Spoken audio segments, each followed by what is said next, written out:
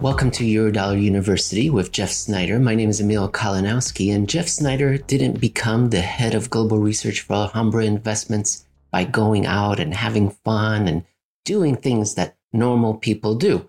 What he did was pour through transcripts of Federal Open Market Media Committee meetings, as well as look at curves, yield curves. Every day he's looking at yield curves. Every single day, that's all he does, all day long.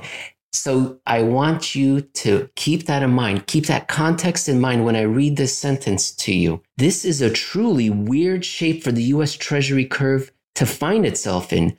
I can't recall a time when the curve was this oddly drawn.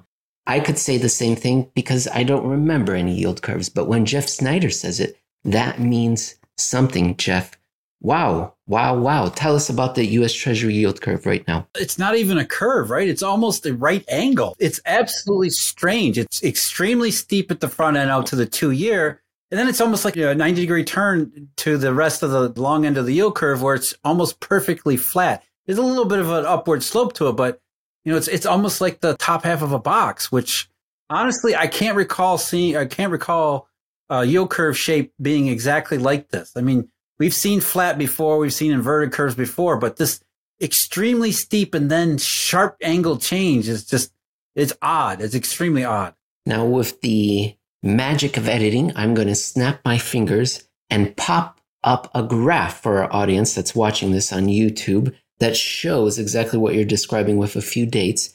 Now, for the audience that is driving and can't be, watching YouTube at the same time, they can go to, once they're done driving, of course, the Alhambra Investments blog and go to the 9th of March, 2022, and look up a blog post titled Odd Curve Shapes or More Chinese Than Russian. Wow, there it is. I did it. Jeff, people see 3 dates. No, they see 4 dates. You picked out the 24th of February, 2021, October 21st, 2021, and then December 1st, 2021. Just very quickly, why did you pick those dates and what should we be seeing in the transformation of this Treasury yield curve? Well, Emil, February 24th, 2021, that was obviously the Fed wire, something we've been pointing out ever since February 25th, I think it was 2021, or February 26th. In its aftermath said, hey, this seems kind of important. Let's keep our eye on this. And sure enough, ever since then, the yield curve shape at the long end has changed. And so going back to last February, you had a yield curve that was somewhat optimistic, somewhat better than it had been in 2020, which not a very high comparison. So going back to February of 2021, that was sort of the high water mark where the yield curve was relatively upward sloping, which is optimism, somewhat optimistic about the future. And then ever since then, you fast forward to October, things started to change where the front end of the curve started to rise a little bit. The back end of the curve had started to flatten, but not really all that much. Still mostly upward sloping, still relatively good, but somewhat changing, somewhat transforming. As we talked about many times over the last 5 months, ever since October, late September, early October, that's when things really started to happen. Things really started to move. So from October to December 1st, December 1st is not a date that I picked by accident or randomness. That's when the Eurodollar futures curve first inverted. And you can see how the yield curve shape changed from October to December. Again, more up front, more flat in the back. And then, of course, we get into March of 2022. And the yield curve just looks absolutely crazy, actually. This sharp angle where it's, we talk about the yield curve being 2 different curves at times. This is maybe the best example of that fact that we can ever present. You mentioned December 1st, 2021, the day that the Eurodollar futures curve yield inverted for the first time. And we're going to look at a Eurodollar futures curve graph in a second. But before we do, I want to go to Twitter because that's where Miguel, who goes under the Twitter hashtag or tag of @305charting, he asked you a question, Jeff. And it has to do with the Treasury yield curve. Why is it taking the 10-year, 3-month so long to catch up to others? Jeff, do I understand that correctly? That, the other part of the curve seem to be flattening faster than those particular 2 points? Is that what he's asking? Yeah, no, that's the part of the curve space that a lot of people pay attention to. Usually it's either the 2-10 or the 3-month 10-year spread. And so what you can see in this chart progression that we showed you from February to forward to March 2022 is how the yield curve flattening has progressed, where it's sort of like this rolling wave where it progresses upward at the middle of the curve, then moves up to the front, to more to the front, more to the front. And so the flattening hasn't reached the 3-month space yet because the 3-month hasn't undergone any Federal Reserve rate hikes yet. So the Fed influences the front end of the Treasury curve by raising IOER and the IRP rate, the federal funds target, which has a more direct effect on short-term Treasury bill rates and things like that. So what the curve is saying is that it's sort of moved, the flattening has moved from the back to the front. And so the reason why the 3-month 10-year spread hasn't flattened out like all the others is that it hasn't progressed to that part yet. So the back end is remaining flat while the front end has continued to be steep, pricing in some unknown number of Federal Reserve rate hikes. So the U.S. Treasury bond market is the biggest bond market in the world. The biggest futures market in the world is the Eurodollar futures market.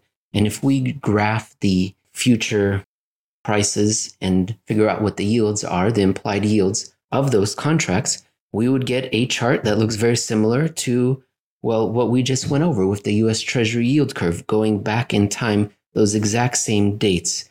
Now, Jeff, this particular chart, the first one we talked about, you said it resembled a right angle. This is more of kind of like a retching cat. What are we seeing in these four? Are we corroborating, or are we even, the warning is even greater, with greater emphasis? Why, I suppose, has the Eurodollar futures curve taken it so personally as to what the Federal Reserve is doing and inverted already while the Treasury curve has not? Yeah, again, you're right. It's the same general curve shape where it's very steep up front. The market anticipating the Fed is going to start hiking rates, and they're going to continue hiking rates for some unknown period of time. And then all the real interesting stuff, or all the real business, is at the back end, where unlike the Treasury curve, where it's still modest, it's flat but modestly upward sloping, we have, what did you call it, a retching cat? We have this sort of swooping around where it's then upside down and going lower through the back end. So it's completely inverted from the reds on out into the greens and the blues and into the golds a little bit. So what the Eurodollar futures curve is telling us, it's strictly about the future possible trajectory of 3-month LIBOR, and therefore tied directly to Federal Reserve policy, where again, as we talked about in just a recent episode, the long end of the Treasury curve is more about growth and inflation, so it's a little bit less of a straightforward interpretation. So in that sense, the Eurodollar futures curve, because it is directly related to 3-month LIBOR, directly related to future expectations of short-term money rates, it's a little bit more immediate. It's a little bit more directly in line of, monetary policy and the conditions that will change what the Federal Reserve is thinking, what it might be doing in the future. And because it's inverted it's really inverted. It's upside down by about 30 basis points top to bottom, which is a very steep inversion. What it's saying is essentially that the Fed is going to start hiking rates. In fact, it's going to do so in a mere matter of days. And it's going to continue hiking rates for some unknown period of time before, in all likelihood, Jay Powell gets on TV one day and says, we're going to stop hiking rates. And then there's this not insignificant chance, not long after he says we're going to stop hiking rates, we might actually have to start lowering rates again. So that's really what the curve is telling you, that there's a very distinct probability. Everybody thinks the Fed's going to start hiking rates to the moon when they're going to have to stop and say we're done before anybody really expects that to happen. And then there's another probability that they actually might have to start lowering rates at some point. And that's really what that's all the curve tells you. And then it's up to you to put that together with the yield curve or with economic data or with repo fails or any number of other things to think about, what might have to happen for the Fed that is very hawkish to suddenly stop being hawkish and start becoming dovish again? What does the world look like where that actually happens? Well, Jeff, it could be that the mainstream will tell us what it is. It's Russia, war, NATO, invasion. That's what's causing it.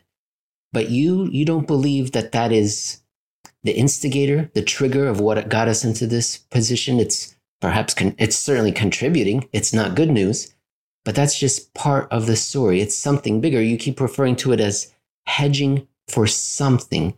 Is that something, demand destruction, economic slowdown, recession?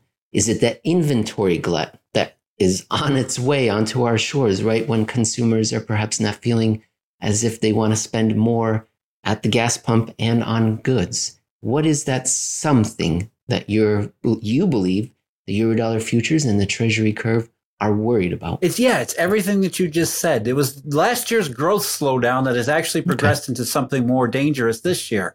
It is Russia and Ukraine and the spillover, whether it be food prices or energy prices or all of those other things. Those are being added on top to what are these other pre-existing, more baseline worries and concerns. So that something it's bigger than Russia, Ukraine. It's a global economic problem that it just isn't going the right way. It isn't going away. It continues to progress in the wrong direction. And so what we see in the Eurodollar futures curve is that as we have these short-term news about, okay, Russia or Ukraine is getting worse, you'll see the Eurodollar futures curve as a whole start to come down, which means the market is pricing that maybe the Russia-Ukraine will stop the Fed, will cut back on the number of rate hikes. Maybe it won't. And then a couple of days later, there'll be news about Ukraine, Russia talking about a ceasefire. Things get more optimistic. The entire curve will shift back higher. And that'll be, maybe that Russia, Ukraine won't interrupt Jay Powell's rate hike plans. But either way, whether it's Russia on, Russia off, whether it's other, more rate hikes, fewer rate hikes, the back end of the Eurodollar futures curve has been entirely consistent up and down. In fact, the inversion has gotten a little bit worse every time we go through this, which means that regardless of Russia, regardless of the number of rate hikes, it stays inverted in the same shape at the back end, which I believe refers to this something else the market is hedging against, which is this underlying baseline note of the entire global economy is heading in the wrong direction. And even if Russia, Ukraine adds another $20 to oil prices were already probably $30 too high to begin with. So we already had this element of demand destruction that we just talked about with the Treasury curve going back to last October, where it looked like the market was starting to price in bigger probabilities of something happening in 2022. And that hasn't changed no matter what goes on with Ukraine or Russia. All these curves up and down, back and forth, the curve shapes remain the same regardless, which is the market saying that it's not short run news. It's the long-term potential that is creating this need to hedge. Jeff, would you like to continue with the rest of your article where you talked about China and producer prices, consumer prices there, and what they might suggest for the direction of the economy? Would you like to answer one of our listeners' questions, perhaps about the 94 bond market crash, the euro going down, the currency, or the Indian rupee perhaps going down quite a lot to the all-time low? Which of those topics would you like to cover? Let's talk about the rupee. Me too. That's the one I would pick.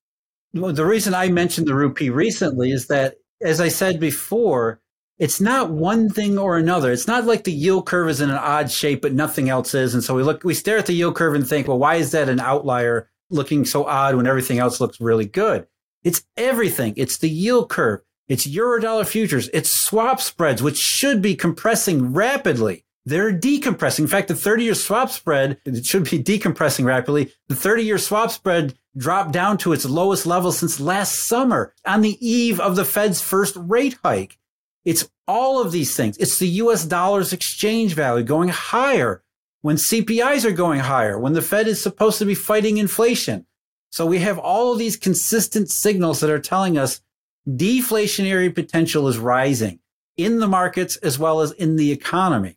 I'm just shaking my head because I'm thinking of Jay Powell right now and how he sees all this, but consumer expectations or perhaps politics, or I have to be seen to be doing something, so I'm going to hike rates into this. It's incredible, Jeff. I had something else to ask you, but it's escaped my mind. I really did enjoy that performance that you had with Joseph Wang, the Fed guy, and Captain Jack Farley on Blockworks. That was a great show. Do you have any comments from that episode that you wanted to share? Or? No, it was my first time ever speaking with Joseph Wang and being introduced through Jack Farley and Blockworks. And I thought it was a really interesting discussion. We have very different views on things, including the Federal Reserve. And, Joseph expressed, I think, his view about why we shouldn't listen to bond yields because it's all Fed to Fed to Fed. Whereas I think, we've staked our case that there is absolutely fundamental value, not just in the yield curve, but how the yield curve actually conforms to all of these other marketplaces. It's not one thing or another. It's all of these things, including, I don't know if you want to talk about, get to that question from the Twitter comment about the Indian rupee. I mean, something like the Indian rupee, it is in lockstep with the shape of the yield curve, not nominal interest rates, but the flattening of the yield curve. They changed on the exact same day. The yield curve, the 10-year treasury hit its nominal peak last year. It's gone a little higher since, but it stopped rising for all intents and purposes on March 19th of 2022, almost a year ago.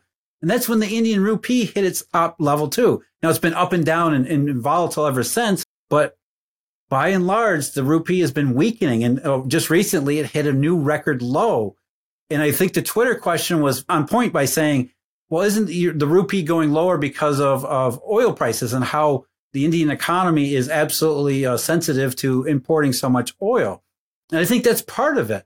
But we have these financial and monetary factors with the Eurodollar system that the Indian rupee up with reflation and then down again with deflation potential. The U.S. yield curve up with reflation and then flat and maybe even lower as we get into deflationary potential downturn. The Eurodollar futures curve, nicely upward sloping, now ugly as a wretched cat. We're going to use that. We're going to use Emil's term forever. Whenever I see this inversion, it's going to be Emil's wretched cat. Swap spreads, exact same timing. We have decompressing in 2020 into 2021. Suddenly they stop. Swap spreads should be pricing higher interest rates if the Fed's going to hike. They're not. So it's all of these things together, whether it's the Indian rupee, the dollar's exchange value, all of these other financial indications where I don't think you can just simply dismiss it as, oh, the Fed bought a bunch of bonds under QE. If Captain Jack Farley was the host of the show, he would have done a better job with that Indian rupee question. I don't think I just brought it up and then I spaced out. Well, I apologize at Shervin D on Twitter for not mentioning your name right from the beginning. All right, Jeff, that's it from me. Great show. Anything that we didn't cover that we've got to cover today right now? No, just the retching cats. We need to worry about whether or not the retching cats are going to continue to retch. David Parkins, I'm going to ask him to draw a cat that's retching. And we're going to have the front part going straight up and then the back is arched. And I think the cat will be spitting out a hairball and that hairball will be Jay Powell. Okay. Oh, boy. All right. We'll see what happens. All right. Take care, Emil.